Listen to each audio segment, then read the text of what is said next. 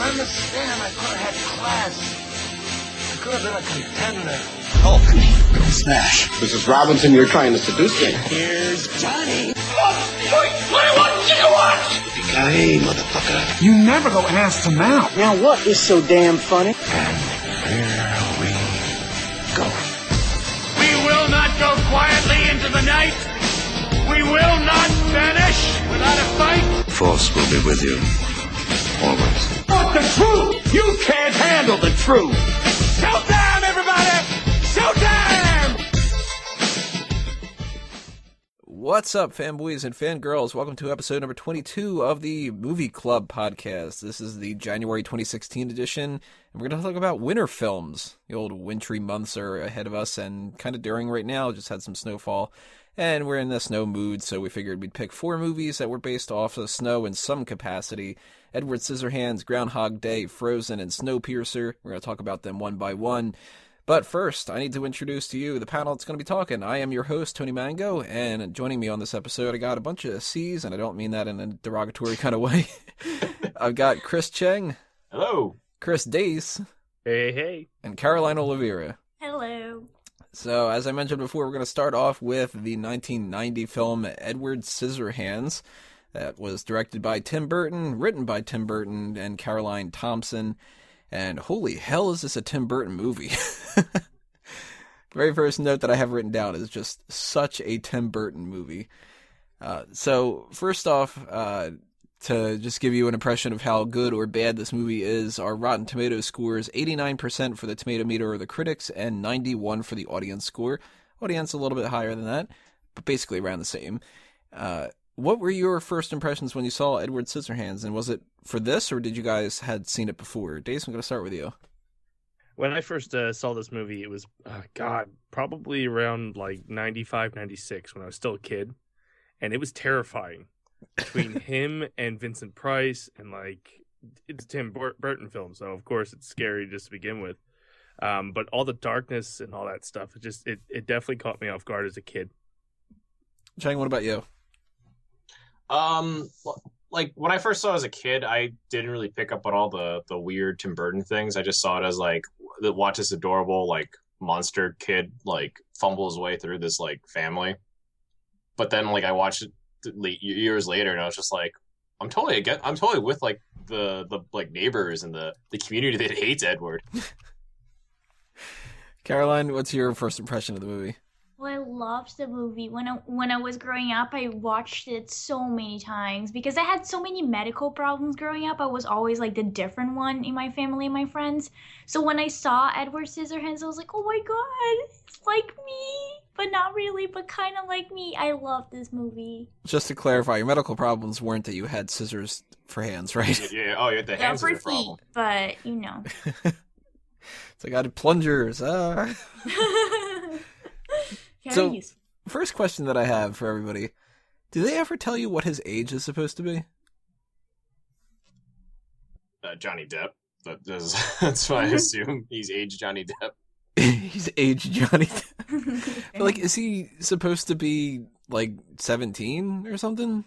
I assume, because it has to match up to Winona Ryder's age. So she was, 17, 18. She's a senior in high school. They mentioned that. Okay, yeah. So he's got to be roughly her age, but I mean, he could be a couple of years older or whatever like that. But technically, he's kind of only a couple of years old, right? Because he's only 3. Yeah, in Robot Boy terms, I guess. Dog years, kind of. Because it seemed the guy built them. I guess he had prototypes and got to the final model, but before the hand ceremony, he just kind of upped and died. So, which that's another question here is.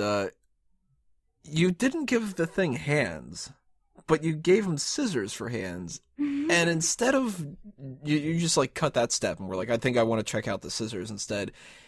But you also spent the time to read poetry to him, and it's give him hands.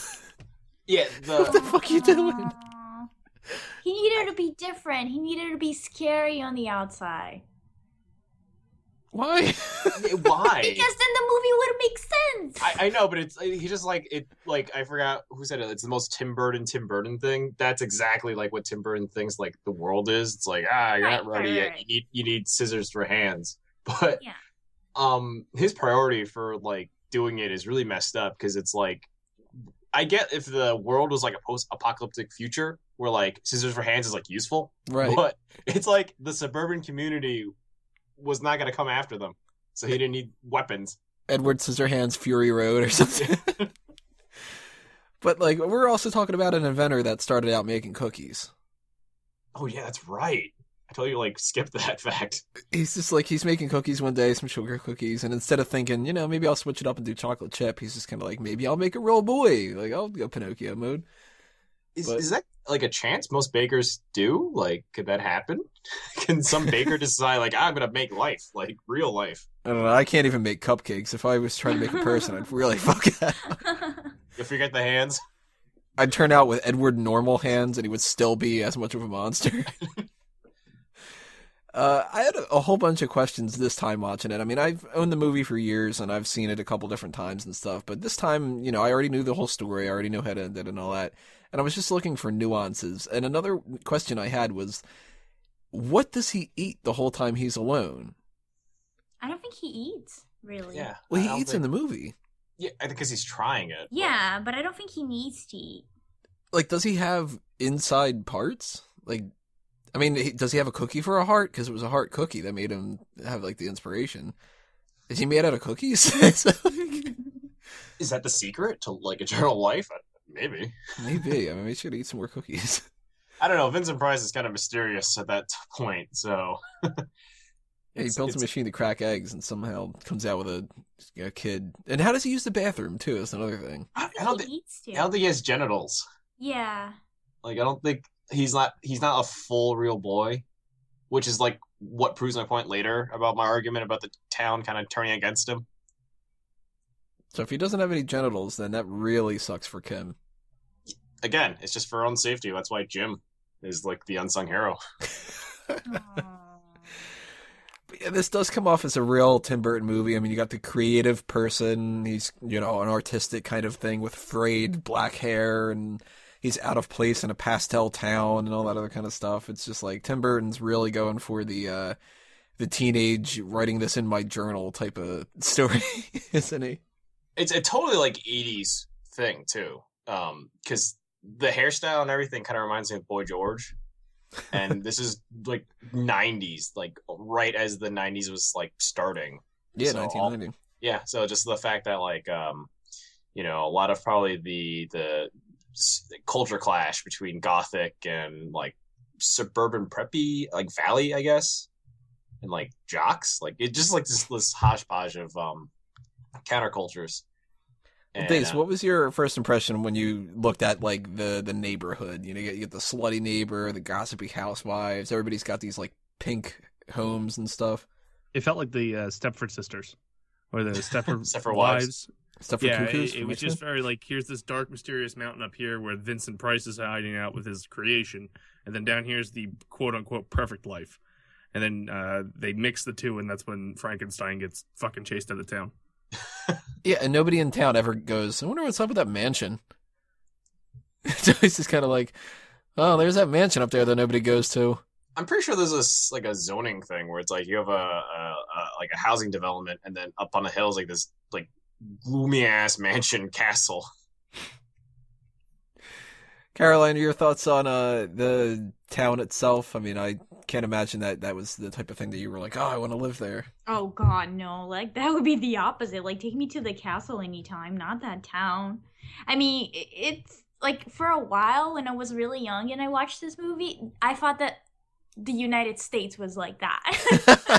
I was like, oh, my God, is that how it is? Because it's so different from Brazil, right? Were you disappointed when you first came here? Well, by then I watched so many other movies. I knew it wasn't really like that. It was more like Mad Max, New York City.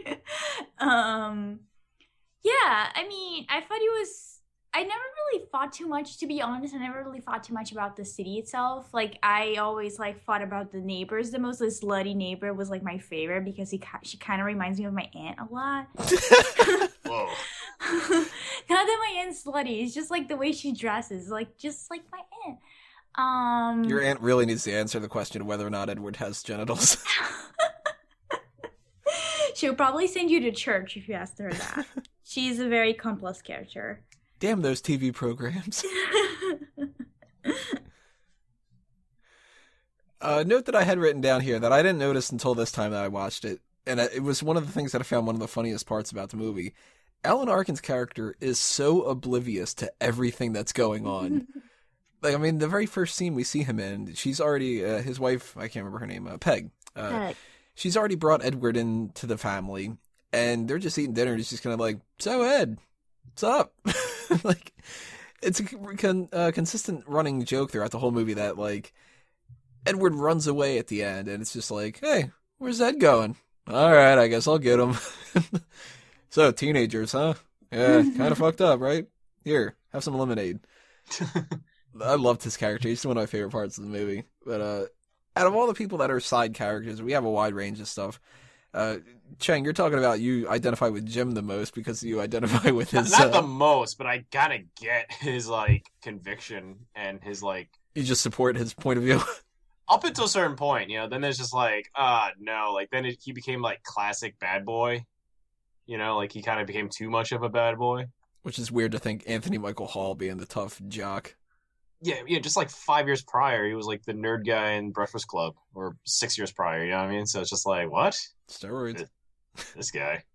All it takes is like one leather jacket. Look at him now. If he would have known that in high school, man, he wouldn't have been at that detention. Yeah. But yeah, I get to a point where, like, he's really taken an interest because anyone you know brings over, like, a creature and is totally fine with it. Except for, like, Kim. She's, like, the reasonable, too. Like, what?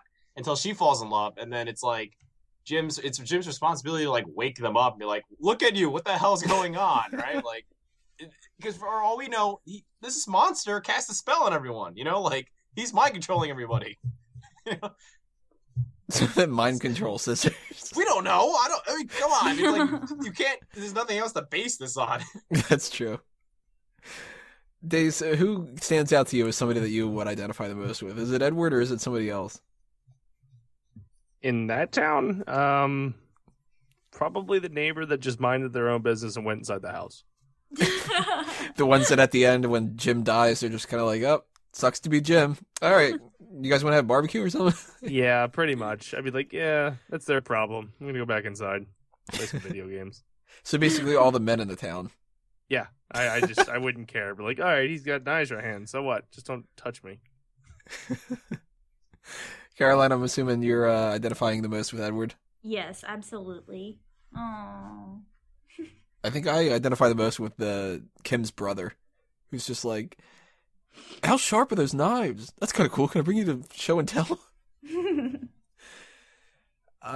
Let's see here. A couple other notes that I had down. Funny line that I thought was one of my favorite parts of the movie. I can't eat that. It's not sanitary. He used his hands when he's cutting it with the scissors. I thought it was really funny. Actually, I had another question that was going on here. If Alan Arkin staples fake snow to the roof, why does Winona Ryder say that it never snowed there before? How would they have any idea of what the fake snow is? Well, they must have TV to know Yeah. what snow is. It doesn't snow in Florida, but Disney has this foamy thing that they throw out in the sky, and everybody's like, snow. So it was supposed to be implying that it just had never snowed in that town before.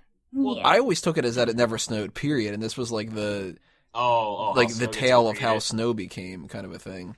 I could be it's totally just a wrong. town. I just think it's because it's California. Yeah. I just think that's why. See, I pictured that it was. I didn't even think it was California. I thought it was like Ohio or something, like some random ass town. You know, that would explain a hell of a lot more than my point of view. If it was Ohio, those people would look as posh. They would be way more farmery. You know what I mean? The fact they looked very preppy was like the dead giveaway for me that it was like the West Coast. Well, we know it's not Fargo. Right. It ain't Fargo. Right. Yeah. So it'd be like, oh, your hands, you know.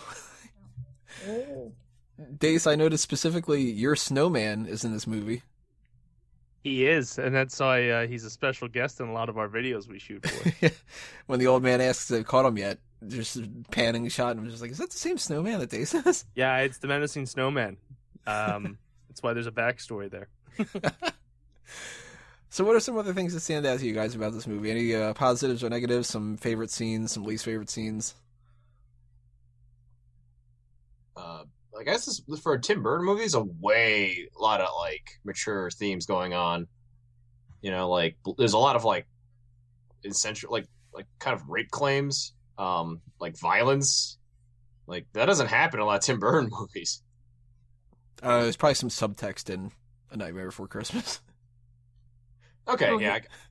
He did do Sweeney Todd too. That was very. Yeah, that was way later, and that wasn't meant for a kids movie. Like this movie somehow became like a family movie. Charlie and the Chocolate Factory, he probably raped those kids. I don't know. Well, yeah, his remake was crazier, but yeah, it's very Tim Burton-y and gothic. And like the more I thought about it, I was like, yeah, a lot of kids like saw this movie, and I'm like, whoa, who's the target demographic for this when it was coming out? Yeah, because it seems like it would be a standard PG-13 type of movie. It's got a horror kind of twist to it, but it's not a horror film. I don't know, it's weird. Like, you can't really place it. Yeah, that's what I'm saying. It just ends up, like, I saw a lot of this movie in rental stores, just like family movies, that I'm like, is this the movie you introduce like a lot of adult concepts to your kids, where it's like, all right, like we're gonna watch this movie, then we're gonna have a talk. So, what was Kim talking about when she said you can't always get Jim to stop whatever he wants to stop and all that? Does anybody know, kids? Raise your hand. What did well, Jim's fault was getting drunk at the end. If he just didn't get drunk, that'd be kind of fine. But Dace, did you guys anything? really catch on all that when you first watched the movie when you were No. a child? No, Because not I at really all. didn't. Like even when he dies at the end, and I mean when the jock dies at the end, and it's like now I watched it, I'm like, oh, that's kind of like. But that's kind of how I feel about a lot of the Disney movies nowadays too. Like some of them are really scary and have like really like dramatic things that kids might be sensitive to. But as a child, I didn't really get all that. It's just like, that character is evil. He died. Good. I think it's like a decade thing, because this is still off that like 80s kids movies versus like 2000s kids movie. There's a very big difference in storytelling, and like even just like having adult themes like this just like there. Apparently it's like, if you think about it, if Tim Burton really wanted to make this a horror movie, he could. All the elements are there. Mm-hmm. And he Yeah, just this really could. Like, if they wanted to do a remake and just do this purely on like the thriller kind of side, that would work. Or like at the end, where like it's calm at the beginning, but at the end, his freak out is way worse. You know You what I mean? just have to cut out some scenes where he cuts the dog's hair and stuff like Yeah, that. I love that scene. No, you could still have like the charming, like he's a misunderstood creature, but then at the end, it's just like, but he's still a creature, and like have him like really start murdering people. They're like, "What's wrong?" And he's like, "I got fucking cookies for heart." I would kill if I woke up and was like, "What the hell?" Like I would just strangle things, Like when I you don't wanna have any kill things. genitals. Oh man, like that's it. Like you can't eat, you can't use the bathroom. Man, well, it's life after that. Continually cutting your face. Ugh. Dace, anything stands out to you? I'm not like a big fan of Tim Burton films, and still wasn't a fan of this one. Batman's pretty much it, and it's only like that one because it's Batman. So, yeah, I don't like Tim Burton. I'm gonna stick with you then. If you gave this a 0 to 10, what's your score? I'll give it a 5. I mean, I did watch it a couple times as a kid, but again, I'm not a big fan of Tim Burton. Caroline, what's your 0 to 10? I'll give it a 7. I feel like to me, interestingly enough, I'm not a big Tim Burton fan, believe it or not, but this one's definitely one of my favorite films he's ever done. So, and all the sentimental value, so a 7. And Chang, what about you? Like a 6. It like I'm a average. I don't know. I'm a okay Tim Burton fan. Like I watch almost all things, and I get like his themes between his films. It's always about misunderstood things, like either between Pee-wee, Batman, like Edward, or Nightmare Before Christmas. Is always a theme of just like misunderstood or how dark everything is. Yeah, how It's dark. And it's like you could have fun in it. You could do something with it. But for me, like, it's always just like, I agree at this situation, the town is kind of right. Like, that's just why I'm like, yeah, they're kind of right after a while. Except for the whole, like, neighbor, like, the MILF neighbor that just kind of goes, like, boy crazy. Yeah, she's really probably the creepiest character out of the whole bunch. And she's the one who starts the chain of events, really. Yeah. And she gets, like, no backlash. No, she's, like, praised at the end. Actually, no, the creepier person is that really religious woman. Yeah. She's just sitting there playing that organ. She's like, that's all you do all day? What the hell? Fucking weirdo.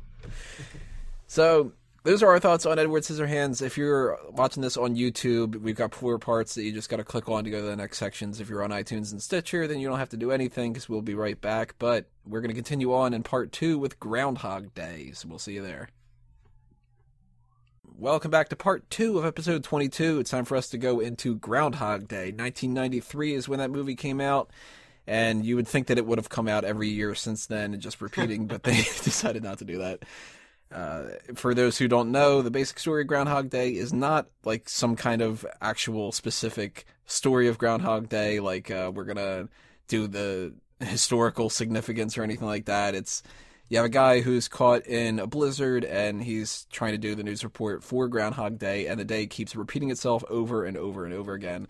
So the blizzard part is where it factors into the winter part, not the time travel, because we're not doing a time travel month. Maybe in the future we'll revisit Groundhog Day if we do that. I don't know. But as far as first impressions go, Caroline, what were your first impressions of Groundhog Day? And when's the first time that you saw the movie? Oh, I watched it when I was young. It was one of those movies that for some reason kept playing on Brazilian TNT a lot.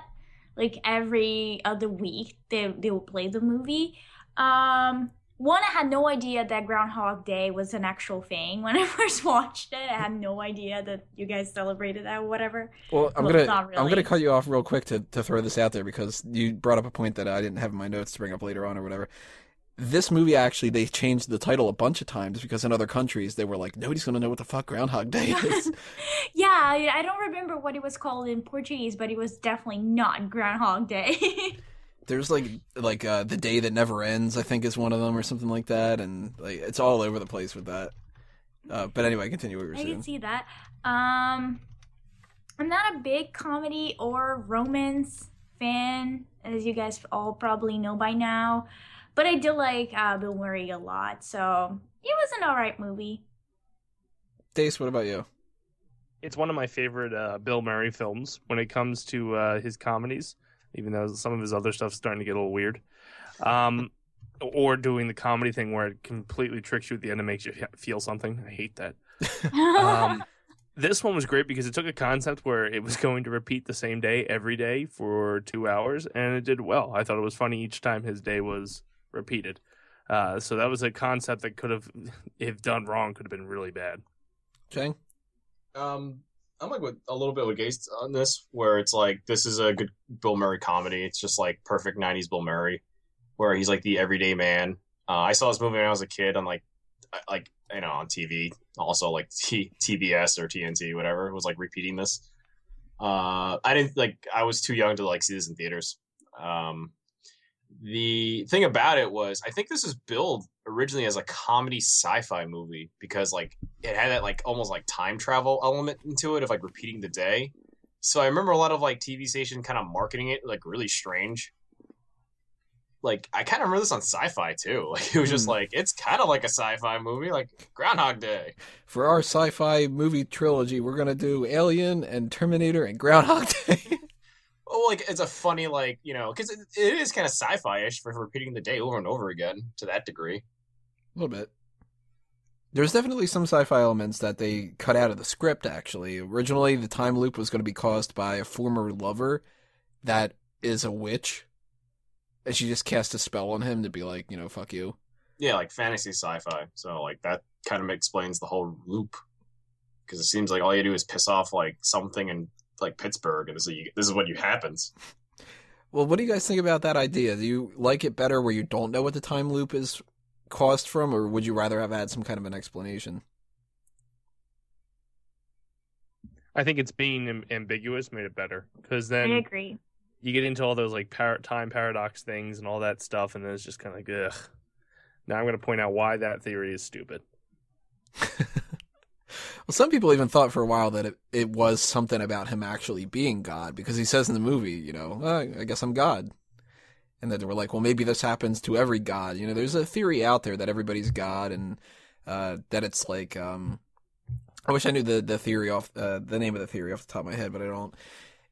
It's basically revolves around every single person is a reincarnation of God, and you experience every possible life that has ever happened and ever will happen, because it takes all of that experience to understand the scope of what it would be like to be a god.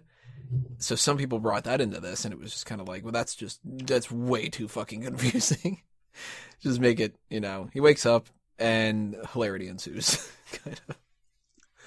I mean, I think this came out like right at the tail end of Scrooge. Like, Scrooge came out the year prior or 2 years. It's like the same thing of like Bill Murray being tormented by something, and he learns a lesson at the end, kind of thing. Let's see, Scrooge came out 88. Okay, and this was 93, so a couple years later. But it's like the same kind of like he becomes a better person by the end of it. Well, originally the person who was going to play the character was Tom Hanks, and then they decided, no, he doesn't seem like much of a jerk. Get Bill Murray. It takes a while for Tom Hanks to be like a jerk. Because at the beginning of the movie, it would have just been like, oh, he's a nice guy. And then it's like he doesn't have any kind of emotional arc. He's just a nice guy who becomes nicer. It's like Groundhog Day's one day. Yeah, he just wakes up like it's a normal day, and it's like, what? I'm already a nice guy. And I already know everybody in town because I'm Tom Hanks. So what were your thoughts when it came to how long he spent with this loop? Because I've double-checked a bunch of different things, and there are basically 4 theories that are out there. So before I say what those 4 are, I want to go around here and see what you guys think. Cheng, what do you think was the amount of time he spent in that loop? I mean, I kind of read a little bit, and I thought it was like at least 10 years. And 10 years makes sense for all the things he like became good at, just to like plan and learn. Dace, what about you? I would think at least a year or so. I mean, I never really thought too much into it. Just that, like Cheng said, you had to do it a couple times, well, a lot of times to get that good to stop people from falling in holes and shit. Caroline? I think like 2 years maybe, or 3. So the 4 that I've come across online and through interviews and different things like that, the lowest amount was 7 to 10 years. Wow. Then it was 27 years. Then somebody did, I think it was like What Culture or whatever, they did the math of how many years it would take for them to learn certain tricks and stuff. Like he throws the cards and he learns how to play the piano. Their calculation for that was 33 years.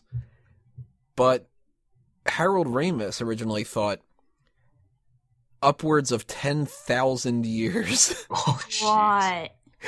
Yeah, so that's like, I can't even imagine that. I mean, if you think about the end, where he gets everything correct, like every possible scenario, where he's just like this town celebrity and an overnight sensation, basically.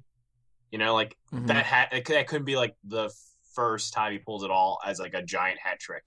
Like he had to like fuck up one time where it didn't go right at one point, so he had to probably repeat that process again. Which I couldn't do that. I'd go nuts. Right. So that's even like I said, the piano part takes at least 10 years to get to like his level. So if you're playing for like an hour in that time, because he could only play that one lesson, like for that one piano teacher that he would just practice with. But that's what I'm saying. Like that's why I was like, okay, 10 years seems reasonable, but like 10,000 years, I'm like, yeah, that also could be. But at that point, like, like who knows what else you're good at. And you got to imagine, if you're there for even 10 years, let alone 10,000 years or whatever like that, there's got to be so many days where he just doesn't get out of bed. He's just kind of like, nah, just fuck it. I'm not going to do it today. Well, there was that really weird montage where he starts killing himself. So like, yeah. That's my favorite part. How kind of like dark is that though? I mean, he gets to a point where he's just kind of like, well, I guess I'm just going to throw a toaster in the bath, and I guess I'm just going to drive off a cliff. And I mean, I would get to that point too, I'm sure. And you got to imagine by that point it's been a couple of years if this is like the lowest amount is 7 years. you might try to mess around every day to see what new horrors await you. But like, what if that was the key, and like then time moves on again? Like you had to kill yourself. Like that's just like That would suck. That's how you get out of this loop. Is there anything that stood out to you guys as things that he didn't try in the movie that you would have tried to do? Because the first thing I thought of was technically the blizzard is blocking them from leaving the town because of the traffic. Why didn't he just start walking? He did. He did at one He point? died. Like Yeah, he tried what? walking out of the town? Tried walking. And they found his remember body. In one of the montages. Oh he tries to yeah, walk that is through it. right. They did find his body and it was all frozen. Mhm. Huh. There goes that idea. But it would have been like building, like using something better than walking into the blizzard, you know? Like it would be like, I don't know, steal a fire truck. Do you know what I mean? Like do something different. Like get on a train. Yeah, right? Apparently, my issues with these movies this month is I don't know what's going on with towns. I fucked up with the Edward Scissorhands thing. I'm fucking up with this town. So like, what's up with the community? Yeah, that's the thing that's throwing me off in these movies. God forbid when we get to Frozen. Anything that you really would have wanted to do, though, if you woke up in this kind of position, Dace? Like, you know, would you go like, oh man, I get to learn how to do this? Or, you know, he eats all the Probably cake and it's like... a lot of murder and rape and anything illegal that you can get away with, because I'm just gonna wake up tomorrow with a clean slate. Fuck it. Just really take advantage of Nancy. Oh God, yeah. I would shoot things. I would shoot people and be like, "Oh, my bad. See you tomorrow." Personal Grand Theft Auto game.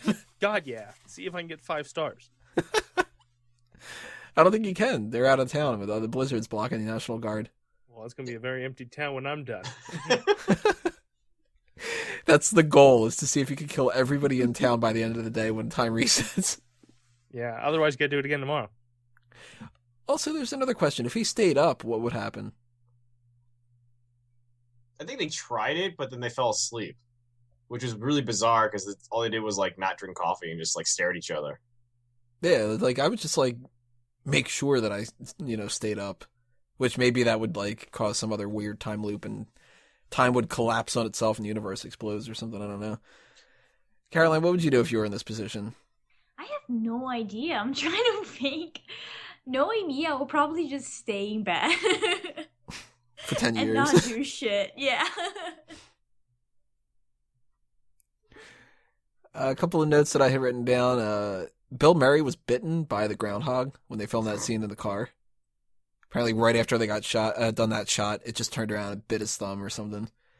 So I wouldn't be surprised if he was just kind of like, "Oh my god, I really do hate fucking groundhogs." Psychiatrist asking, "How's tomorrow for you?" I thought that was great. How annoying is Ned?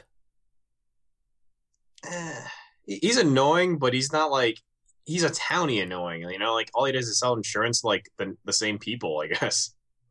So he's annoying, but like you can't help it. It's that town. I don't know. See, he just got under my skin of the whole like, "Am I right? Am I right? Am I right?" Bing. I would have shot him first. I do love the punch though. It's just like, Ned Ryerson. Was that the Good Day streak? Like, was that the final end, or was that just? No. The end is when he's signed up for all the different life insurance and stuff like Right. that. Okay. He's his best customer kind of a thing. I think that the punch is like when he gets to the point a little bit before the suicides where he's just like, "Oh, fuck this." Because really, how many times can you deal with Ned without just wanting to punch him in the face? Or kill him if you're Dace. Yeah, there should have been like a murder thing. He doesn't harm anyone else. Yeah, you should have killed Ned. Just one shot of him with like a revolver or something. Ned's dead body, and he's just kind of like, "What?" Him Bing. giggling, just laughing, like, I did it. Curious if he would have just shot the groundhog in one of the scenes too, you know? What did you guys think about the old homeless man? Super sad. Because it's apparently in the script he's doomed. There is no way for him to save his life. No, I think that's why in the end he just ignores him. Yeah. In like the good version, the good ending. Yeah, there's no, like, rewatching this. I mean, I had seen the movie a couple years ago, but rewatching it this time, I was just like, well, I don't remember them wrapping up anything about the homeless guy. And then when it gets to the end and they didn't, I was just like, oh, damn. So I looked it up, and apparently in the script, he was supposed to walk by with Andy McDowell, walk by his, like, dead body on the side of the road. And she was just going to be like, you know, is he? And he's going to be like, yeah. And he just drops off a poem that he, like, places on his body that is about, like, his thoughts on loss and how it's inevitable and all this, like, which if that would have been the perfect day, that would have been a really sad part of that day. Let alone you had this prepared in your pocket, like you just Yeah. Here you go, dead person. Like if you were Andy McDowell, wouldn't you be like, what the fuck is wrong with you? You do that to like roadkill and people get upset. You can't do that to a live person, like a previous person on the street. Like, is this random old homeless person dead? Yep, I know. And I wrote a poem ahead of time. You want to go get ice cream? You want to go to this dance and then make out? Like, that's the good ending? Like, what? Yeah. Yeah, she's, unless she's really morbid. She's like, ooh, look, a dead body. Like, let's go poke it. Like, oh, shit. So, I didn't mention this before. The Rotten Tomatoes score is 96 and an 87. So, just slightly higher when it comes to that versus Edward Scissorhands. Although lower when it comes to the audience scores. I'm surprised about that one. But this is one of those movies that's widely acclaimed by a lot of different people. This was preserved in different museums and everything. And I like it a lot. I think I like this movie overall better than Edward Scissorhands. But I can't watch it as often. Do you guys kind of agree about that? Yeah. I watch it every year. So on Groundhog Day? Yeah. Well, not on Groundhog Day, but at least once a year. You should just repeat it. But I think it's a solid movie. I didn't give my score for Edward Scissorhands. That was around like a 6 or so. I think I'd have to give this about a 7. But Caroline, what's your 0 to 10? And is there anything else that you want to throw out there? Favorite stuff, least favorite stuff, whatever? I mean, I just really like the montage of him trying to kill himself. I feel like that was probably my favorite part of the movie. And the little groundhog. I'll give it a 5. I'm just like not into comedies. They don't warm our heart. Cheng? For me, like, it's an 8. Like, I love this movie. I've seen, like I'm like with Ace on this one. I see this movie like once a year. It's one of those things where you learn a little bit more about the movie almost every time. Someone always mentions like new facts or like favorite moments, and then I guess like some writer also like releases trivia. It's like, oh, by the way, then this happens. Like, what? Like, that took years to come out about the whole like curse, the like gypsy curse, whatever. So I feel like there's a very big cult around this movie, and I'm definitely part of it. I have never gone to like the ceremony though. That's actually on my list to do. Is actually go to that town and see the groundhog coming out of the stump. The real one, or because they filmed it in a different town for the movie. Well, like A1, like a ceremony of this thing. Okay, yeah. The real town's Punxsutawney, but they apparently couldn't film in Punxsutawney, or they didn't like the look of it or whatever like that. So it's I think it's Woodstock, Illinois, if I remember correctly. And that town has taken over the idea that they're the real Groundhog Day town because of the movie. Like that part where Bill Murray steps in the puddle, they have a little plaque that says Bill Murray stepped here. It's like ridiculous how they do that kind of stuff. But they turned into a tourist trap. It's awesome. Yep. So anybody that goes to the town, it's like, this is the part where we film this part of Groundhog Day, and this is the part where we film this part, and this is where Bill Murray killed himself with this. That kind of stuff. Then they get these like fans trying to reenact it. Everybody just punches Ned Ryerson. Dace, what's your score, and anything else you want to throw out there? I would give it an 8.5 because, again, it's one of my favorite Bill Murray movies, and I do watch it at least once a year. And the only bad thing about this movie is I can't listen to I Got You, Babe after the movie for at least 3 months.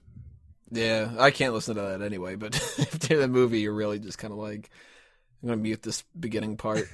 When it gets to the part where he smashes the alarm clock, you're like, yes! Ironically, it was not this movie that ruined it for me. It was like Look Who's Talking. Or like Look Who's Talking 2 had I Got You, Babe too. Wait, which was the one with the dog? Was it 3? That was Look Who's Talking.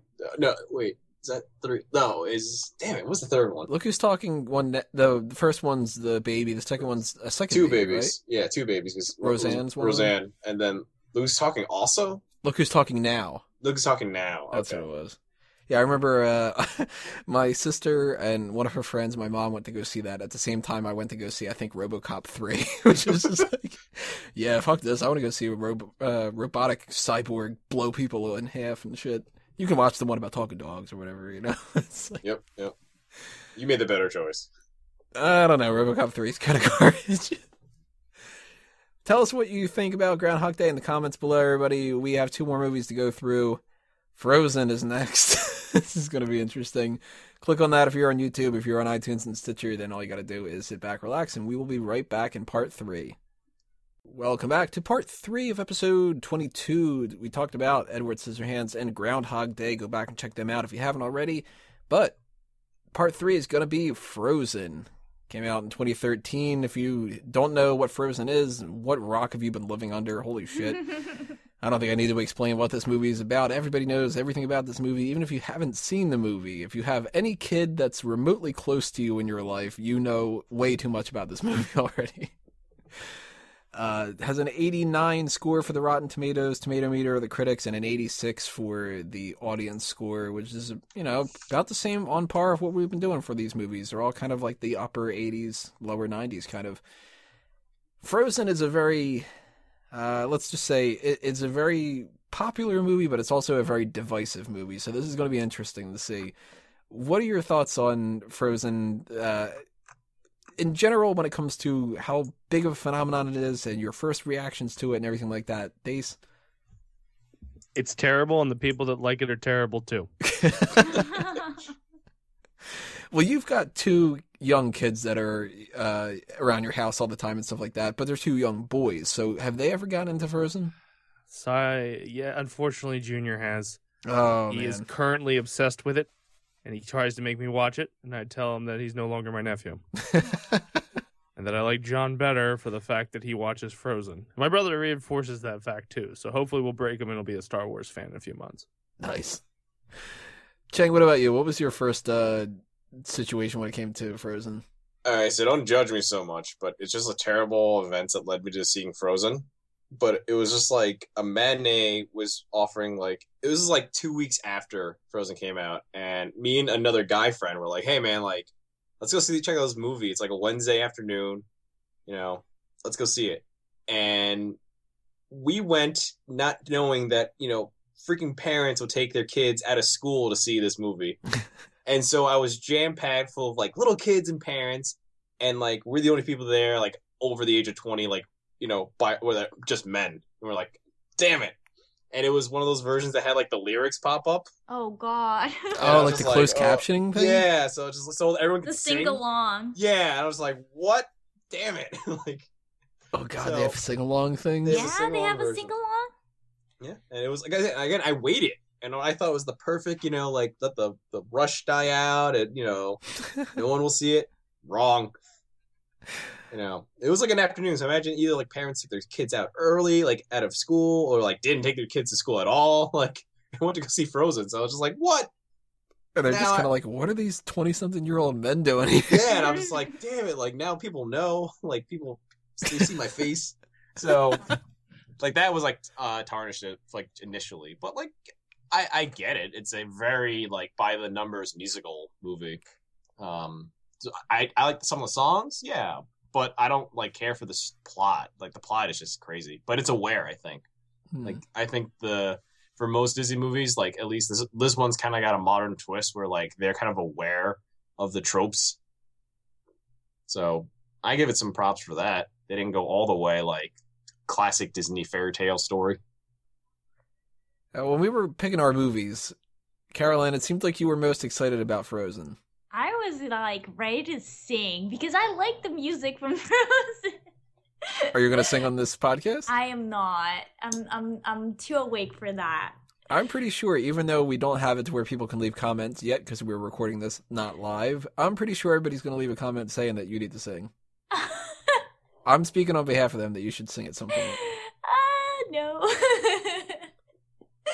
Only if Chang sings with me. Oh, I need a lyric version again. I need like the words to pop up so I can ignore them and not stare at kids singing badly. By the way, if I wanted to like critique them at the end, be like, "You kids suck. You're not Kids Bop." Oh. Wanted to say that to a bunch of kids, but I know that's how you get kicked out of a theater and put on a blacklist. But the music hits you in a certain way, Caroline? Yeah, I mean, it's definitely not my favorite Disney movie. I agree with Chang. It does have like some really good points to it. I get it why it's popular. I took my mom to watch it because whenever a movie like this comes out, since I don't have a child, and my mom is visiting, I take her, and she loves it. So I get why it's popular. I don't think it's a horrible movie. It's not the best, but I like the music. I think Let It Go, just like, I don't know if it's like just because I'm overly sensitive sometimes, but it spoke to me. So when I first saw any kind of a preview or anything for this movie, it was, a couple months before the movie came out. I'm at a movie theater that I don't normally go to, and I was watching something else, and I can't remember what else it was that I was watching. I want to say maybe it was the second Hunger Games, but my timeline might be completely off. I don't know. And I'm looking at it and I'm going, this kind of looks like it sucks. Like, are people going to go nuts over like this kind of shitty snowman? Like, whatever. I didn't think it was going to be a big deal. I actually didn't even think that it was Disney at first. I thought that this was DreamWorks, because there seems to be a real discrepancy between DreamWorks and like Disney Pixar. Usually Disney Pixar movies are things that I'm like, oh damn, that looks pretty damn good. And the DreamWorks ones are the ones where I go, I think I can kind of skip that. So out of nowhere, a couple months goes by, the movie gets released, and it's a phenomenon. And I'm like, holy shit, that's the movie with a snowman that I thought sucked? Like, where did this come out of nowhere? And it's, breaking box office things. And I've got 2 nieces and a nephew, and I just, for the past couple of years, that this has been out, like, my one niece in particular, she loves Elsa, so it's like, I go over there, I'm like babysitting or something like that, and it's like she's got this Frozen thing and this Frozen thing and that Frozen thing, and it's like, oh, look at this is Elsa and this is whatever, and I'm like, I don't know anything about this movie, because I kept putting it off. I didn't want to watch this. And I think it was 17 minutes into the movie, I posted a message on Facebook, and I just said, this movie sucked. And thankfully, I will admit, it got better, but I got a huge problem with different parts of this movie. I'm going to pick apart some of this, and I want to get your opinions, if I'm just completely cynical or what. Do you guys agree that it's completely rushed? Yeah. Like, in terms of the plot? Yeah, like one of my least favorite parts of the whole thing was the prince, I'm blanking on his name now, the bad guy. Hans? Hans. Yeah. He bumps into her, he catches her so she doesn't fall, and then they just start dancing. It's like, that's what would happen. Yeah, but like... But it's a Disney movie, Tony. Yeah, so, and that's why Elsa's kind of like, you can't just do that. Well, I did like when they would pull those, like you said, that they were subverting some different tropes, and that was nice when it was like Elsa just going like, you can't marry somebody you just fucking met, and it was like, all right, good. Elsa has a, solid head in her brain or whatever like that. Even though she's like this antisocial queen. Yeah, but it was like Nothing stuff like wrong with that. Bugged me. Like, somebody called me out on it on Facebook, and they were like, oh, it's a kid's movie, and I'm like, yeah, but that doesn't stop Aladdin from not having as many plot holes. Or like The Lion King or Toy Story or WALL-E. You know what I mean? Okay, so the whole, you want the romance to last longer? Was that your issue? I kind of wanted, maybe would have had like 1 or 2 more scenes for a lot of different parts of the movie to kind of justify it a little bit more. And they could have cut that first song, because that song sucks. That one about the blocks of the ice. Oh, like this is how they make their money? Like cutting ice? Yeah, but just it sets up the community how they depend on the ice, though. So it's weird. Like, there's a lot of pros and cons of having things. Like it introduces Sven. Like it introduces like this boy who's raised by rock trolls. So it shows them that the community we mentioned in the beginning is terrible. Oh, they're horrible. If royalty, the parents are terrible for raising their kid differently. like to outcast their own child in a weird way. And then it's the community that, you know, the royalty rules over. They're terrible because there's an orphan ice boy that like they just lose track of, and they're just like, whatever, like he'll die in the woods. It's nature. Hey, we cut ice. We don't watch kids. Yeah, apparently, whatever. Go to the fucking rock trolls. They'll deal with you. Are we supposed to believe that Elsa was locked up in her room the entire time, or did she leave that room? I think it was like she was always supervised when she left. Right? Like, because she had to leave at some point to do things, like outside to show the community that, like, she's still alive. Because she couldn't, like, tweet, you know, like, she things. She had to go outside. Because apparently they're all about, like, ceremonies. They take ceremonies really serious.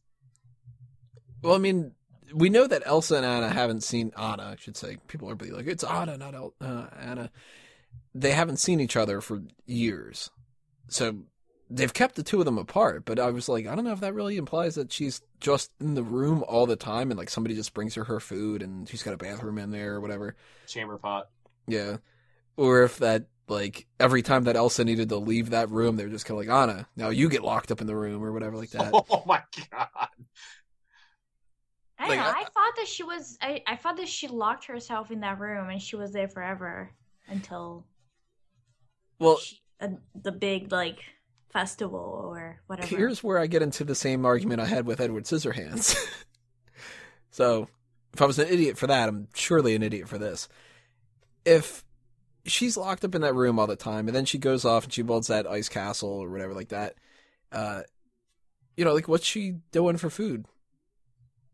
She's by herself. They bring her food. In the ice castle? Oh, the ice castle. Oh, I see. She makes popsicles. She probably, like, killed things with her ice powers. Like, she probably hunted.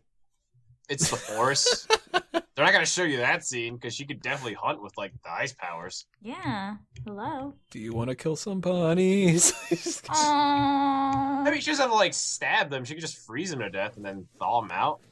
Well, she can create life. She created Olaf. So maybe True. she can create animals that she can eat. Snow animals. Who knows? I kind of thought the Do You Want to Build a Snowman song was kind of sad. Yeah. It needs to be sad. Oh my God. Like, that was where I was just kind of like, well, this is a little ridiculous that they're locking her in the room, but I'll buy into it because it's sad, and it's kind of like the beginning of Up, where you're just kind of like, all right, well, hit me with the feels, and then we'll move on.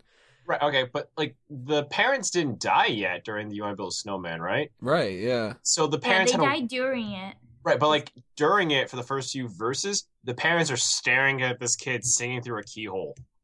Yeah. They don't do anything. Horrible parents. Horrible parents.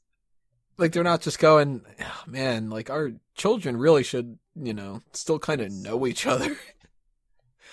All because she threw a snowball at her head. Like, that's what started this whole mess. Yeah, like, you know, just don't let her do it anymore. You know? Yeah, she doesn't really do it again until, like, later, but, I mean, up to that point, it's like, just wear gloves. Whatever. Yeah, this is the argument of, do violent video games turn kids into killers, or does bad parenting? Bad parenting led to this incident, not magic. Screw those parents. I'm just trying to figure out, like, why didn't they, like, let the troll, like, help her further? Like, the troll knew the power, it cured Anna, and they're just like, bye. We're not going to talk about this, so we're having an agreement that, like, we can blackmail you, this royal family, that your daughter's a witch. They're like, oh, that's awesome. Thanks. See ya. And no song for them. Let's see what else I have down here. No effort at all in establishing who that one villain was, where he just gets introduced and says, like, I'm a villain. Oh, did I say that out loud? That was the point where I stopped the movie and typed out the status about it sucking. It was just like, really? This is how cheap we're going to go? And then we've got the For the First Time in Forever song. Don't start writing these songs for Valley Girl idiots. Like, is the next Disney movie going to have a song that's I Can't Even right now? Probably, if it stars, like, modern day. Ugh. But we talk about, like, the Weasel guy. Yeah, the dude with the mustache. I bet that he's like, that was the obvious thing, though. It was like the red herring. But it turns out they're just both evil. Like, it wasn't like, oh no, he's actually a good guy. No, he's just still evil. There's more evil people, apparently. I will give him credit for me not liking the prince and then it turning out that he's not supposed to be likable. I'll give him credit for that. They pulled that off. That was just kind of like, I don't really like this Hans guy. Oh, good, I'm not supposed to. Instead of just being like, oh, he's a dick that I'm like, Well, and again, it's another twist where it's like, for young kids introducing to like fairy tales, it's kind of like, oh, like not every prince is like a good guy. Right. Yeah. So I thought that was clever, but not too clever. I'm like, fuck yeah, Disney! Like you really knew how to M Night me. It all turns out that the only reason that it's frozen is the trees did it. Oh God. Wait, what? Happening? Oh yeah. I thought it was just the snow. Like this whole thing was just winter will kill you. Yeah. Well, even though they've got like a town where they export ice. Yeah. Dace, what do you think about the music as far as like the good songs, the bad songs? Which ones? How would you rank them, sort of? They're all terrible songs, and people who like them are terrible people. Oh, I'm terrible then. I Sorry. like the songs. They're terrible. Okay. They're not. I've heard covers of Let It Go that are better than the very. I mean, Mel I Brooks don't female. care for how like it's sung in the movie, but the lyrics are cute. Hey, make sure you say her name right. She's the wickedly talented Adele Dazeem. The hell was Travolta thinking with Scientology. Yeah. Dina Menzel, Adele Dazeem. What? Adele Like, Dazeem. that's like just a mindfuck of dyslexia. Oh god, it was even more awkward the next year when he apologized and he was just like groping her face the whole time. Like, Yeah. Oh. Oh, Yeah. that's super weird. Caroline, what's your favorite song and your least favorite song? My favorite, I think it's Let It Go, and my least favorite, probably the Ice one. I didn't care for the First Time in Forever as well. I guess I just really liked Let It Go and Do You Want to Build a Snowman, because for months, like I couldn't get that song out of my head. Were you just like walking down the street in New York humming Do You Want to Build a Snowman? Do you want to build a snowman? There, I sung. Cheng, how do they rank for you? What's the best and worst? Like Let It Go is like the definite song of the movie. It's kind of like show you the world I can show you the world, from Aladdin. So it's that like level, I think, of people just like, it's catchy. It's something you could sing a lot. People join in if you start it at the time, at least. And for me, I think, the Fixer Upper song is just weird. I like it, yeah. but it's not my favorite of it. But like, other than that, like it's still like other songs are like it has meaning. The Fixer Upper one was definitely like super musical comedy out of nowhere. Let's do these crazy like things. But it was again like the music isn't bad, but I imagine if you're like listening to it for like a week, you can probably go nuts. And I understand where Dace kind of like lost like all respect. She sang on like 18 live events within 2 weeks of the movie's release. It's terrible. Yeah, like for me, I saw that one time in theaters with kids, and then I was like, I gotta really stick away from Frozen for a while. Like, I gotta change my identity. So that's why for me, Frozen was like very paced out. But I imagine if like you're with kids and they're insane with it, like, oh crap, they're probably gonna own the weird Disney CD of it. Yeah. Then they're gonna want you to sing along, and then. Can't do it. Oh, see? Yeah. I will say, though, I did like mostly the four characters that I like the best of this. I like Sven, because it's hard to not like Sven, right? Sven's He's just awesome. a cute little reindeer. Olaf was better than I thought he was going to be, but he was a little bit annoying, too. Like, kind of struck me as the type of thing where whenever they do the sequel, they're going to do a sequel. It's a guarantee. This movie made way too much money for them not to be like, let's do Frozen 2, even if they just do a huge cop-out. Yeah, they are doing one. They're making a sequel. Just even more Frozen. Probably. Olaf strikes me as the type of character that could get annoying as shit in the second one. Well, Josh Gad's annoying as shit, too. So. That's true. Like, this is very Josh Gaddy acting. I saw him in The Wedding Ringer, and he just looks the same. Like, he sounds the same to me. See, I hadn't seen anything that he was in other than Frozen, except for Pixels. And I forgot that it was Josh Gad, but I was watching this movie and I'm just kind of like, this voice sounds familiar, and something seems familiar about it. And I do agree, this is very Josh Gad. Yeah, it's kind of like a parody of himself. I feel like his nerdy side, I guess. Yeah, and I think that next time they're going to try to go even more crazy with that, and that's going to get a little bothersome. Yeah, they're probably going to do something with him. It's because he's such a weird, like, lovable goof that they see. So they're probably going to market something about him now, like direct, where it's like he's trying to find like something. I'm just just guessing what the sequel could be, and it's gonna be way more Olaf and the Icicle Twins or something like that. Like, yeah, because when I looked at him, I was like, oh, it's like an inbred snowman. Like, this is what I think an inbred snowman would look like. It's like Forrest Gump. Bro, it's like hills that have eyes, like inbred snowman design. Like, he's got a giant nose and an overdeveloped mandible. Like, I'm like, that's what inbred looks like. I'm not a smart snowman. He wants to always like be near like heat element that can kill him. Like, yeah, oh dumbass. No. So I'm just like, oh god, like that's inbreeding. That should be the story of the sequel. It should be Anna gets powers of intense heat and makes it to where everybody's just like, the town's in a heat wave. It's just and Olaf is just like, fuck, I'm dying. This sucks. Why can't we go back to the snow? Kristoff, pretty good character, I think, for, sort of the runt that becomes the good guy, I guess. I liked Anna the best, though, I think. I liked how she was a normal person. She had flaws. I like Elsa. Everybody seems to like Elsa, but I don't know, I kind of thought that she was weird. Like, and she's kind of bitchy. I like that. Anna just annoy me. Like, she's too happy, even though her situations shouldn't call for that. Like, I guess that's a good thing. I guess it teaches kids to be happy regardless, but I didn't buy it. Like, I call that bullshit. Like, she annoyed me. She deserved to lose the kingdom if she was going to be queen.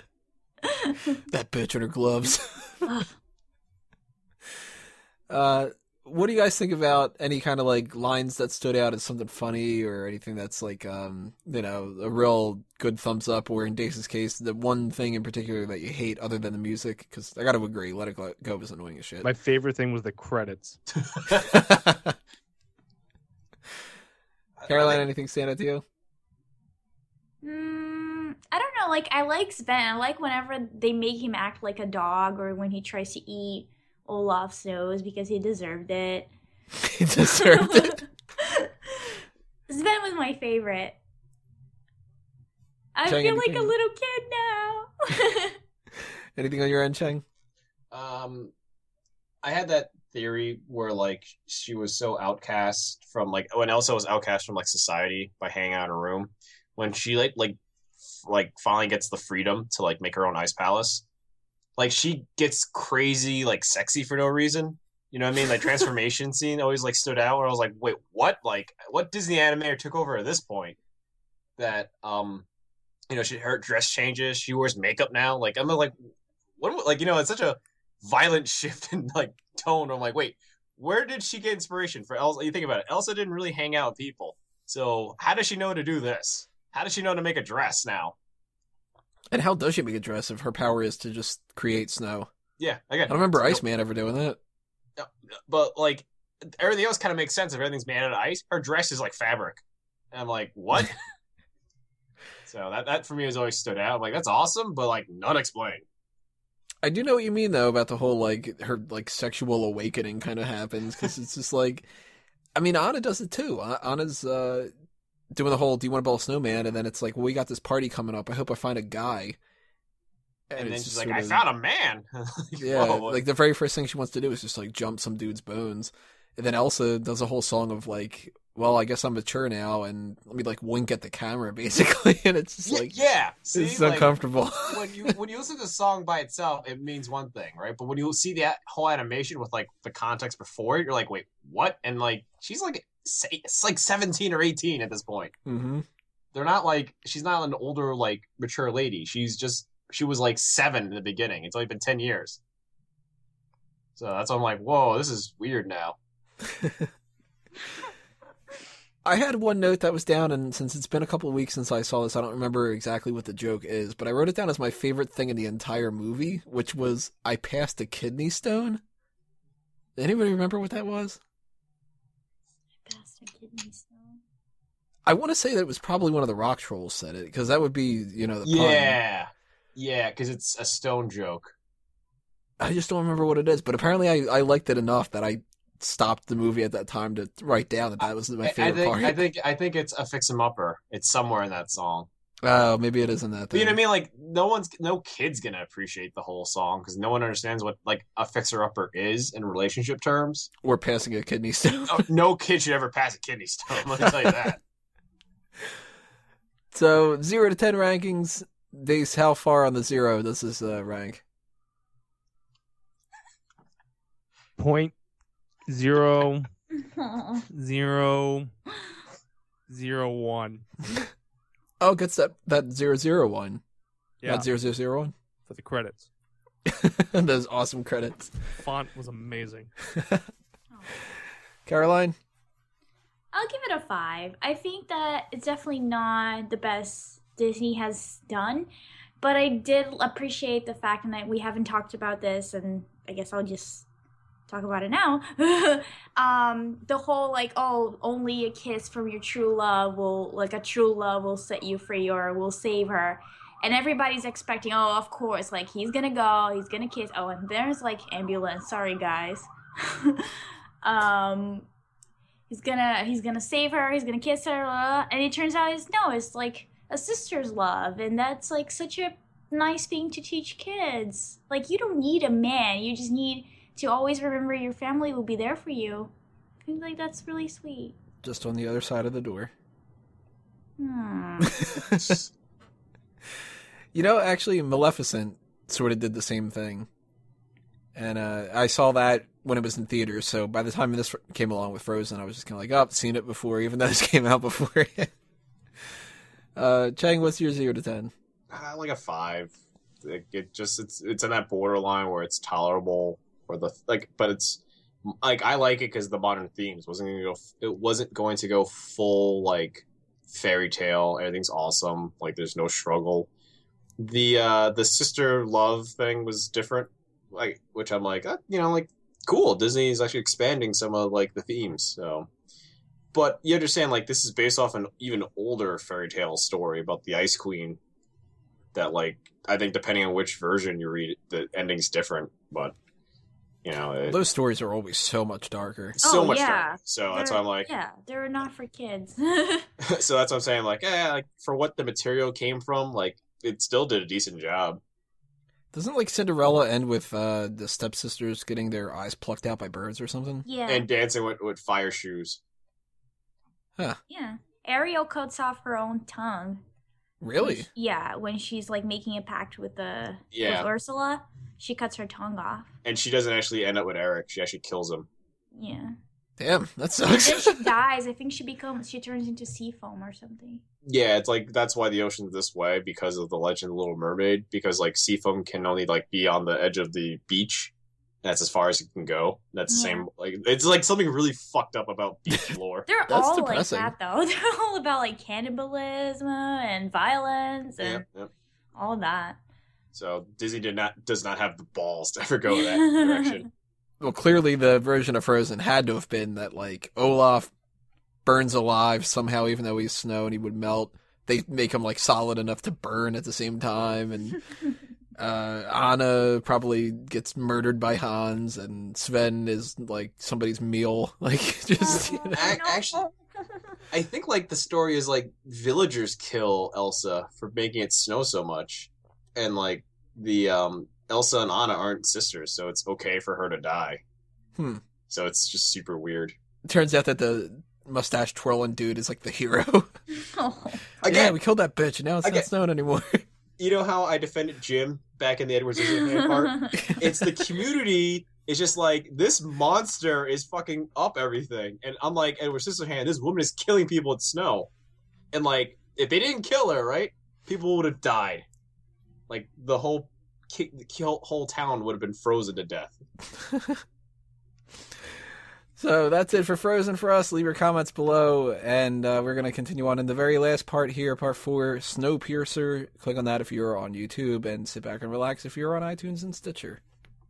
Alrighty, guys, we are on part 4 of episode 22. We did Edward Scissorhands, Groundhog Day, and Frozen. Go back and check them out if you haven't already.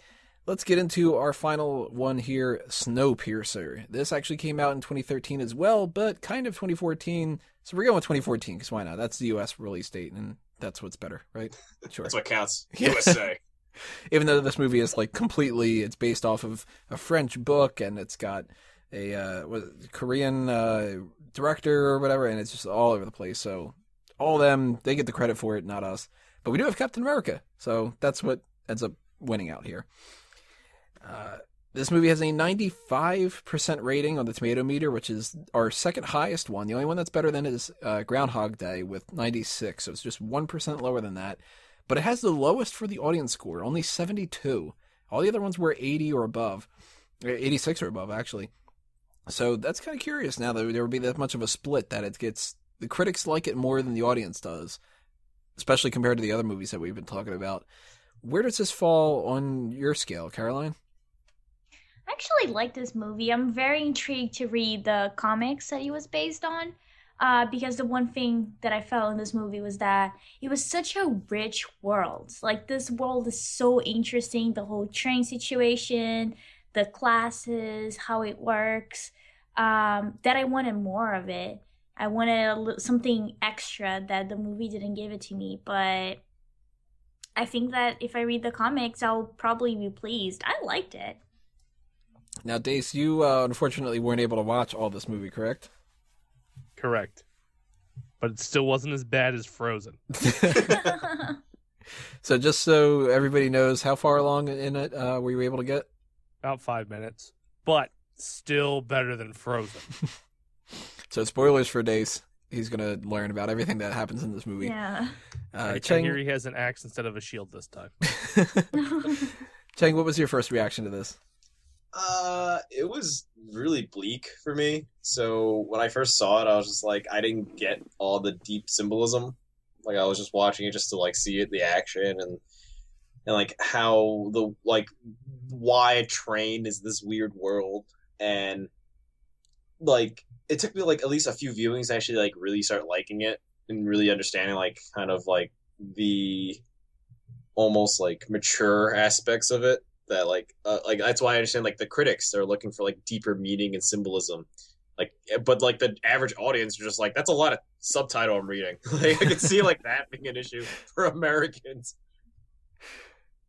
especially if you're on the sing-along version. Just lyrics pop up and I'm like, oh no, oh, where am I? Do you want to build a Snowpiercer? Aww. Want to build a train? So I really wanted to see this movie when it was advertised and didn't get around to it. I just was one of those situations where I forgot that the movie was going to come out, and a couple months later I was just like, oh shit, it's out on DVD, and just didn't buy it, didn't download it, rent it, whatever the case may be. Watching it for this time around, I was disappointed, actually. I wanted this to be so much better, but I spent the entire movie thinking of just the sheer implausibility of everything. That drove me nuts. Like, there's so many things in this movie that I was just like, that doesn't make any sense. Wait, no, that doesn't make any sense. And then I couldn't get into it because of that. And that bugs me that I couldn't, because I think if I could have just turned my brain off, I would have enjoyed this so much more. But I also found myself just wanting to skip to the end. Like, they built up this idea of the end of the train, and the journey toward the end of the train, to the front of the train, not the end of the train, because they were already in the end. I really just wanted to know what was at the beginning of it. And when we're taking these little pit stops through, like, the rich people have their orange grove, and they've got the pool where they're hanging out, and we got the ravers and all that. I was just kind of like, yeah, can you just get to the front of the train already? Like, I really wanted to know what was at the front of that, and that was it. So I totally agree with you, Caroline, when it comes to the world building, that was interesting, but was there any point in this where you were just kind of like, wait, how do they do this? Where do they go? Like, where are they sleeping? Oh, me?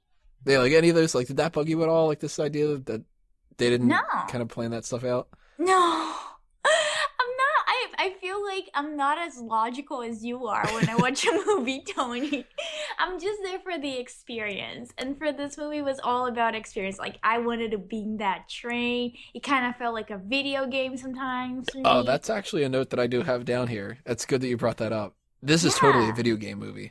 Yeah, it's awesome. Like, I loved it. I was living for the whole, like, different parts of the train, and, oh, they only have sushi once a year because of the ecosystem. It's like, that's so cool. Like, I love that stuff.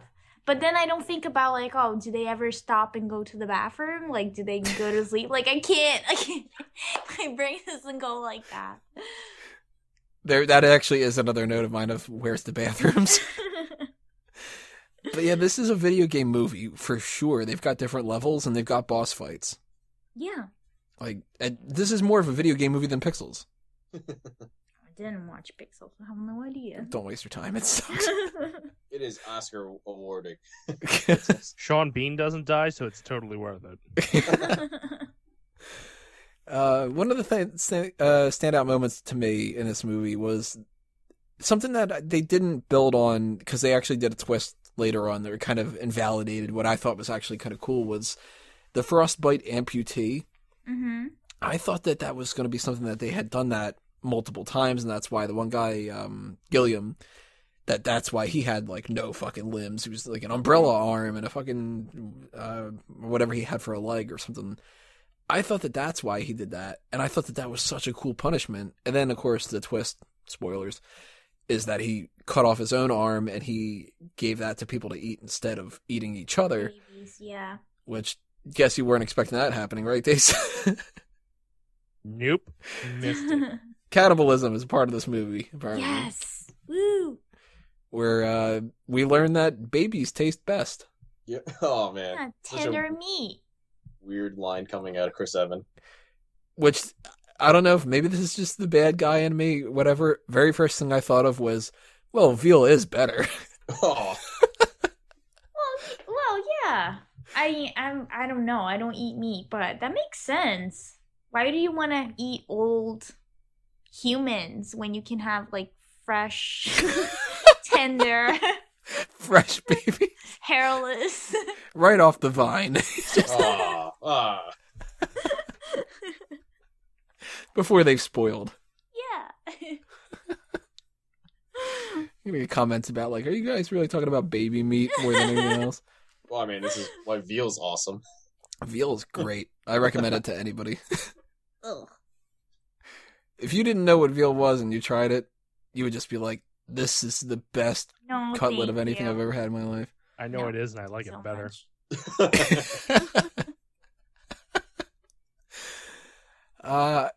I called well in advance that a couple characters were going to die. Were you guys in the same boat? Or Yeah. the same train, I guess? Yeah, aw, Tony.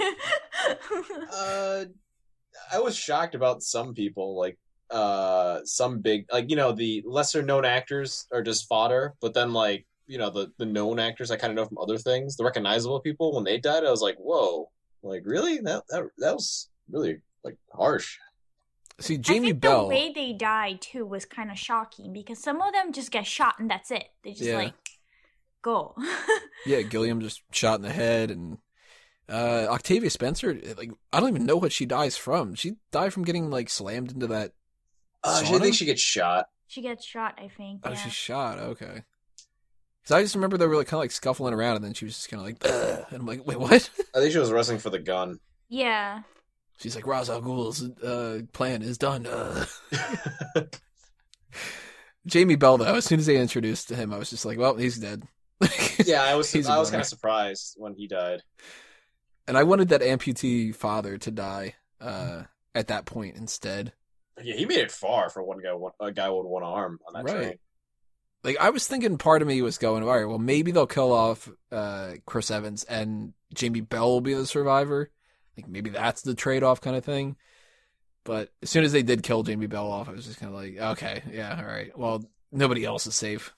Yeah. Well, the worst part was I had to remember like names because when Jamie Bell gets killed, it's like 20 minutes later when he explains like why he's now like sad and the baby tastes good part pops up. Mm-hmm. So I was like, oh, he ate his mom.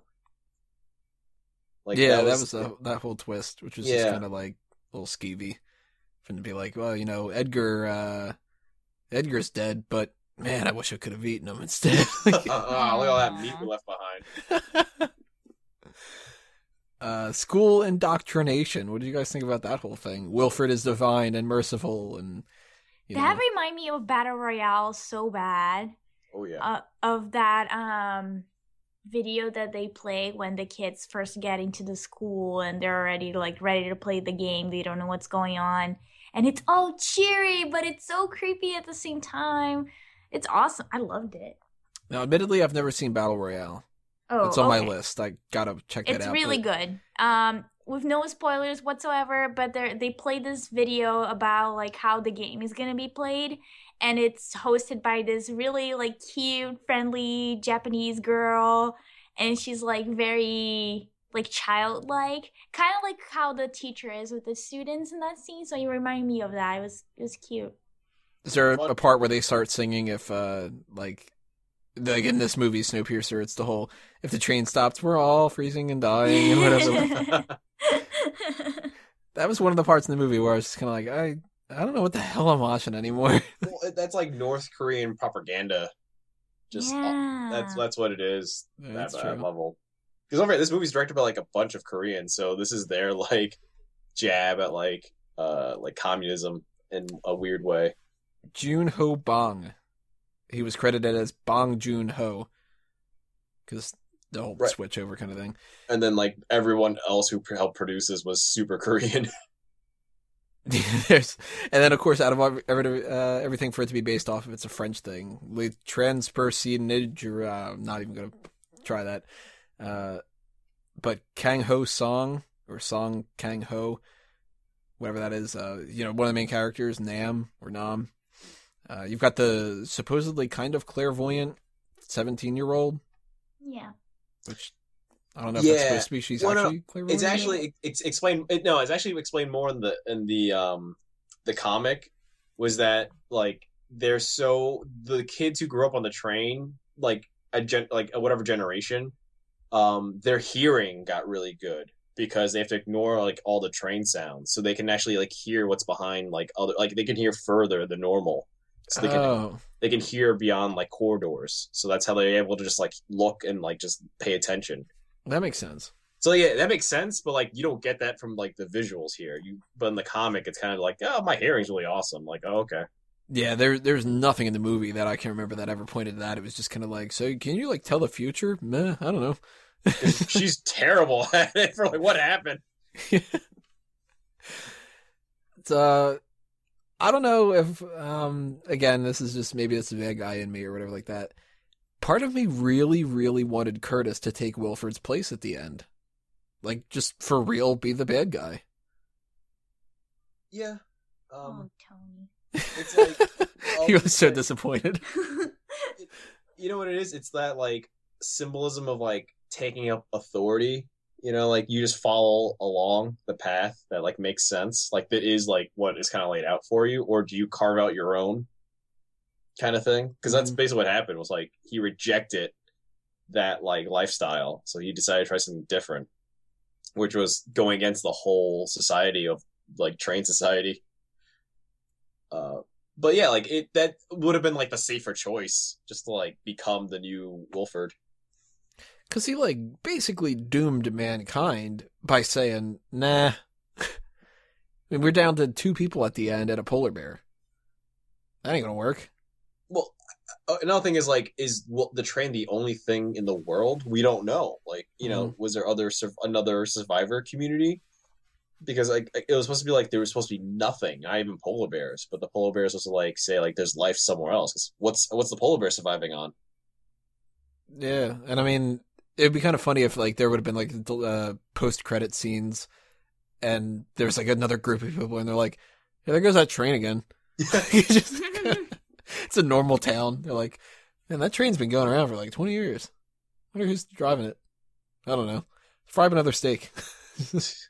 It's just like this one circle the train goes around is just terrible. Everything else kind of like got over it and became like thrived. Yeah, it's like if you were stuck in the monorail at Disney World, and then there's like other states entirely that are perfectly fine. Just Disney World got fucked up, and that was it. Yeah, and they just think the whole world's cut off. Which, speaking of Disney World, I totally got a Disney vibe from this, too. Like, there's nothing that points to it being an amusement park or anything like that, but just Wilford in general reminded me of Walt Disney. Yeah, it's an egomaniac. Like, I have a vision, crazy visionary thing. Mm-hmm. I know, like some of the train compartments are very like bullshitty versions of the real thing, like the dance club, the sushi bar, the aquarium. Like, so they're like these like not stereotypes, but like just simplified versions of what the real world would have been. So I could see like the whole train being this like crazy visionaries, like this is my community, and this is like kind of Walt Disney does that or did that. Yeah, it's kind of like Epcot. You have like the different countries. It also reminded me of the game BioShock. I forget the name of the guy that created the city in BioShock, but he reminded me of Wilfred and the whole situation of how they live in this contained environment, but it's so horrible in certain ways and scary and just so corrupt in others. So BioShock's a great game. Play it. So, Caroline, since you're a vegetarian, yes, and you totally would not be up for eating veal or veal babies, what do you think about those protein bars? If that was the only thing I had to eat, I would eat it. What can I do? I mean, interestingly enough, those protein bars kind of look like this like weird vegan like fruit roll-up things they sell at Whole Foods. That's all I could think about when I saw those things. Probably taste the same. I have no idea. Never tried one. It's disgusting. But you know, at least it's bugs. It's not like, I mean, if I had to eat it, yeah, I guess I would rather eat that than babies. An old man's arm. Oh man, I don't know what that little thing happened during this podcast. That was weird. That was our too many baby joke meter. Just it ran off. That was God going, "Shut up! You're all going to hell." Oh wow. So, Dace, did you see? I can't remember if 5 minutes or so into it, if they've eaten the protein bars yet. Do you remember anything like that? Not really. These big like Jello kind of looking things that they were eating. No. Black. No. Oh man, you're missing out on all this tasty food. Babies do sound delicious. So, actually, all right, you want to point out something how I'm a complete idiot? I had a note that I was written down. I completely forgot to get rid of, apparently. Very early on in the movie, I wrote a note. This woman looks a lot like Tilda Swinton. Aww. The worst would be like, this man looks like Tilda Swinton. Kind of, yeah, I guess so. And yeah, it's because it's Tilda Swinton. So. Genius, apparently. I think that's it through my notes. Anything else anyone wants to throw out there, toss into the suggestions for topics to rant on, rave on, whatever? Craziest compartment, like in the train. Anybody has a favorite? Oh man. Besides like the kids one, because it's like one kid thing, education train compartment, which is weird. Because like, is there a college? Is there a high school? They just kind of like elementary. You're good, whatever. I'm kind of curious about the hooded people. Is their compartment just to stand around, like in hoods? They work as like fishermen, right, or something? I think they're like the butchers. Yeah. I think that that's what they had to be, just waiting for like. There's no fresh meat, so it's weird that like they need so many butchers. Yeah, that's true. I still like how they stopped fighting to celebrate New Year's. Yeah, like everyone just has an agreement where it's just like, yeah, cheering. CinemaSins pointed one out to me that I didn't realize when it was happening during the movie, but there's a train compartment of just some dude peeling an apple. It's like, really? You devoted a whole train to that? I forgot. I don't remember that one at all. I don't remember that one either. Which one is that? Right before the dentist one.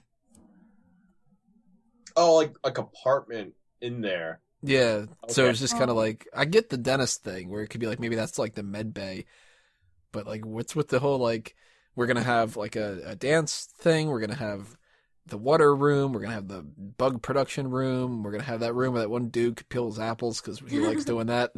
Yeah, like it seems like they were utilizing weird ass spaces for priority. Like there's like a pool train like part, and then there's just like a sauna room, whatever, that's like really cramped. Yeah. You know, like just like their essentials are like really small, but like their luxury parts are like really big.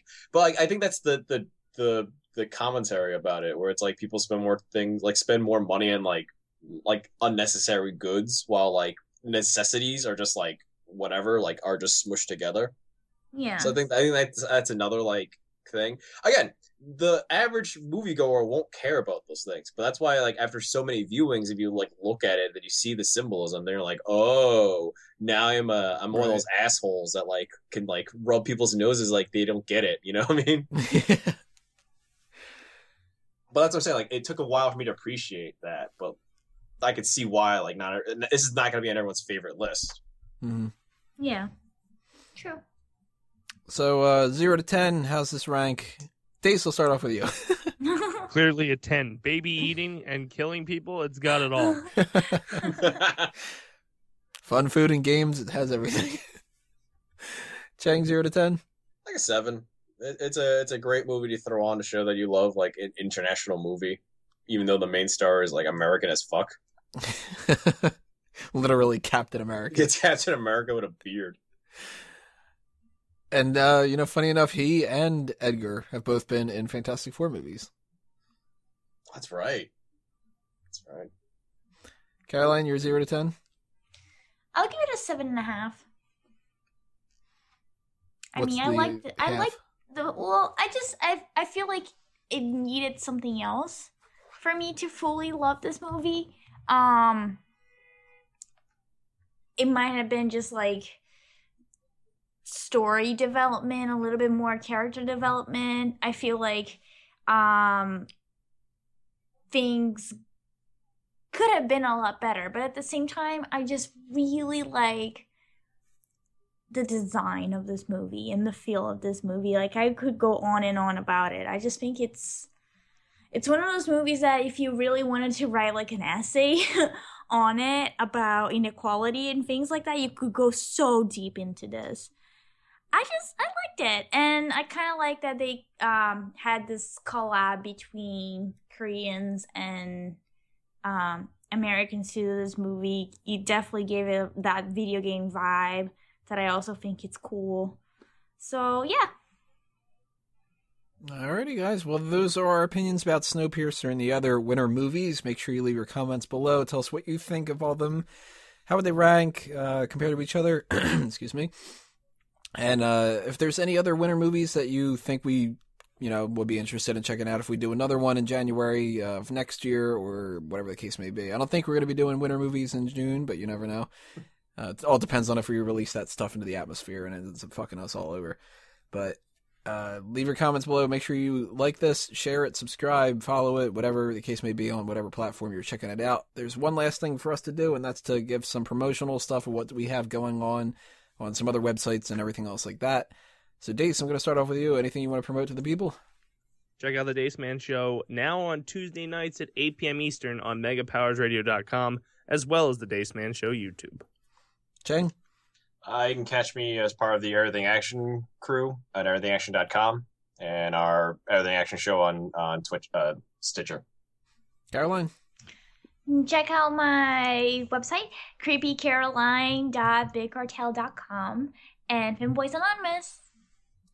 All right, guys. From my side of things, of course, just keep checking out fanboysanonymous.com for everything that we have coming your way. That's going to be some different review points. I think our next one's probably going to be Deadpool. So if you're interested in that, then yeah, definitely want to check that out. Maybe some unboxing videos coming soon. Maybe some trailer reactions if we get any of them. Of course, we're going to do Minuteman reviews and stuff like that. really been trying to get some ideas for fan tracks. So if you're interested in audio commentary, leave suggestions down below of different things that you might be willing to check out. And of course, we have group meeting podcasts, and we got the articles. So much more content on Fanboys Anonymous. Make sure you check it all out. That's it, though, for episode 22 of the Movie Club, the January 2016 edition. I'm Tony Mango. On behalf of the panelists here and all the fanboys and fangirls that couldn't show up for this episode, we want to thank you all for listening. Keep on watching movies. We'll see you later, everybody. At no point in your rambling, incoherent response were you even close to anything that could be considered a rational thought. I'm too old for this. Good day, sir! You stay classy, San Diego. Roads? Where we're going, we don't need roads. Frankly, my dear, I don't give a damn. I'm finished. That'll do, Pete. That'll do. Hasta la vista, baby. Hey, everybody! We're all gonna get late! You're still here? It's over. Go home.